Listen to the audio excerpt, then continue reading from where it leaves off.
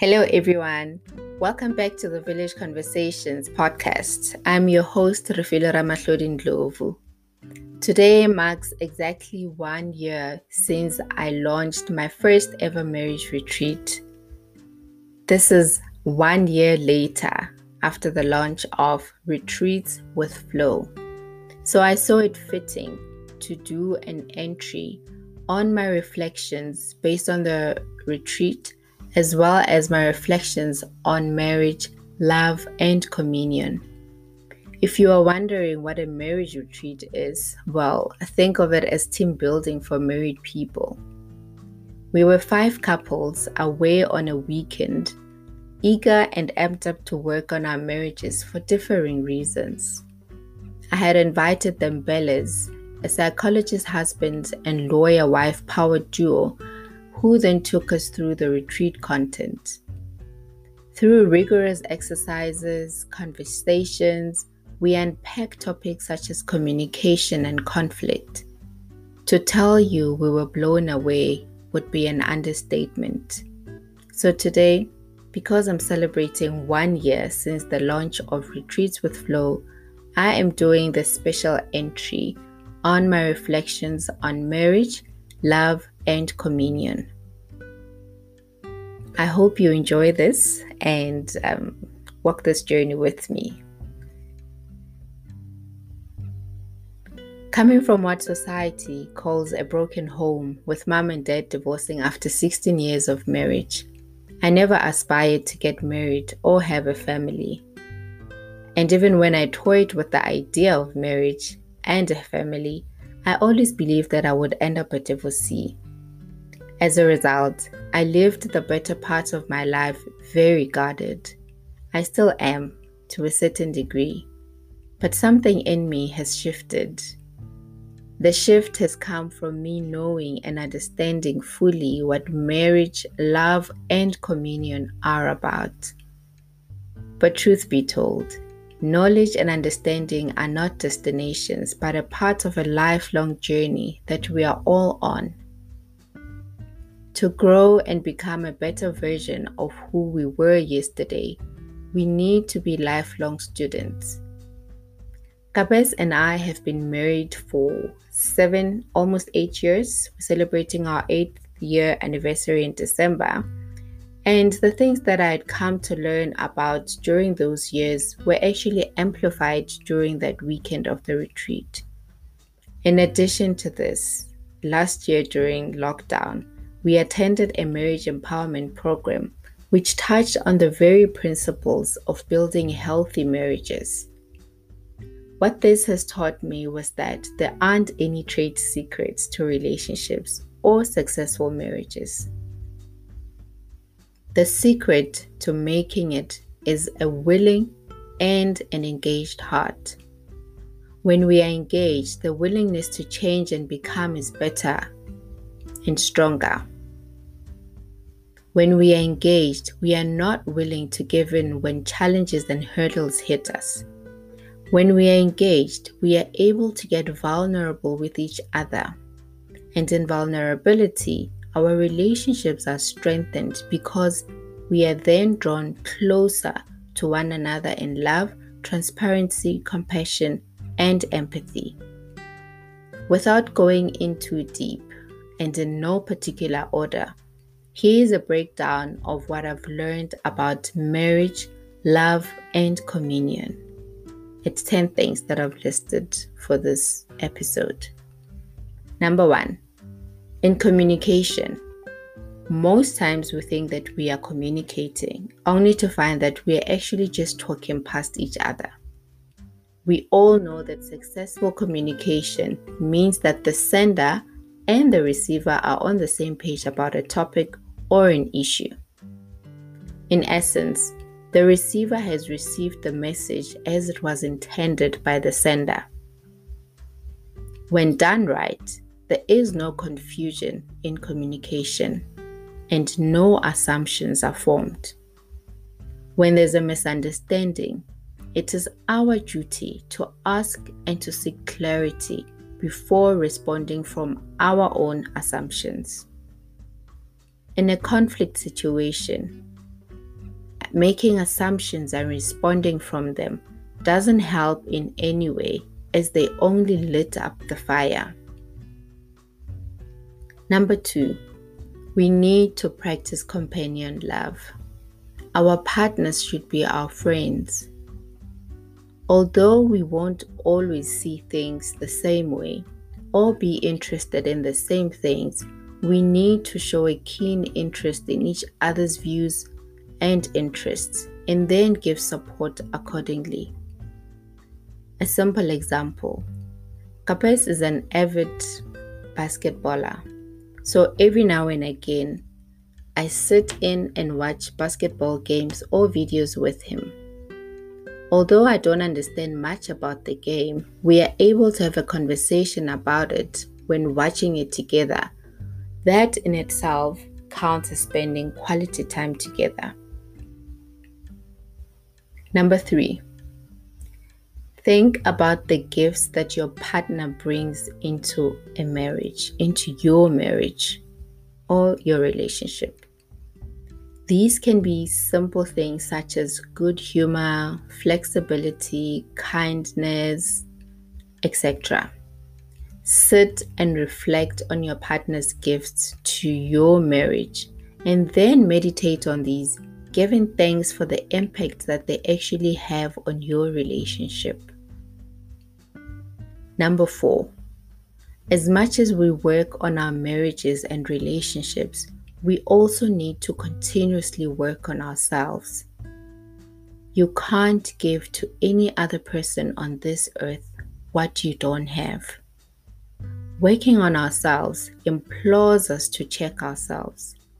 And when we continuously work on ourselves, we are then better suited to relationship with others.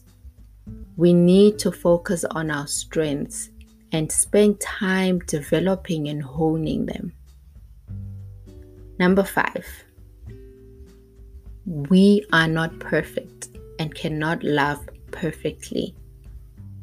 So we should accept each other the way we are.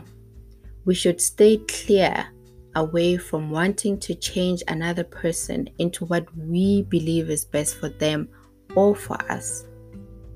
Let's not forget that we are not God. In as much as we work on our strengths and spend time developing them, we should also focus more on our partner's strengths instead of their weaknesses. Ultimately, we should come to a place where we are accepting of each other and then work continuously towards developing a positive attitude towards our partner. We need to thank God for our strengths and trust Him with our weaknesses. And the same goes for our partners. Number 6, in conflict resolution and management, we do not solve the person. We solve the problem. No emotion is bad, but it is important to know and understand our emotions. When we understand our emotion triggers, we are able to use them wisely. The aim here is not to break, but to build. So we should let anger work for us and not against us. Also, when we trust each other, conflict resolution actually gets better. So we have to be innovative in the manner in which we handle anger or any other negative emotions we may have. Number 7, transparency and honesty are very important in relationships. I think we all know this, but it's also as important to respect each other's privacy. After all, even if we are married or in a relationship, we are still individuals and we are still deserving of our own privacy. Number 8, as working moms and dads, it is sometimes very difficult to make time to reconnect. So through daily 10 on 10s, disconnect from the world and connect with your partner. 10 on 10 is simply a concept where we play catch up on a daily basis. Each person has 10 minutes to share about their day, their emotional standpoints, what they may need help with, their struggles, etc. It can be anything. Doing this has helped Kapes and I to reconnect and actually talk about things that we wouldn't have necessarily shared if we weren't intentional about creating the time to talk without any disturbances. It's just 20 minutes a day. Number 9, we have to be agile and practice versatility with our partners. When the need arises, we have to be willing to adapt to our partner's styles. Truth is, sometimes our styles can be the very cause of tension for our partners or between our partners and ourselves. And so in agility and versatility, we are then able to develop positive attitudes towards our partner's styles. This connects to what we call humility. Being humble enough to know that I'm not always right and it can't always be my way. And then taking into consideration your partner's way of doing things and actually seeing things from their perspective.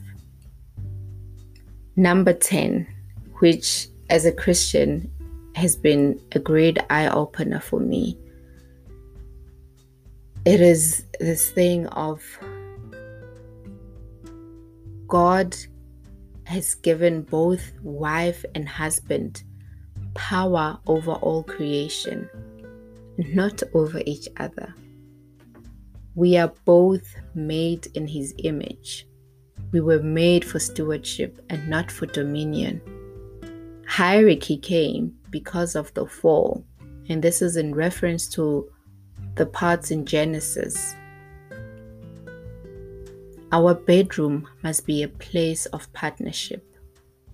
Marriage is partnership, and partnership is about making decisions together. Guys, there's so much that I've learned, and there's so much that we both have learned about ourselves, and these things we are trying and working towards putting them into practice in our marriage. There's a whole lot more, but I will stop here for now.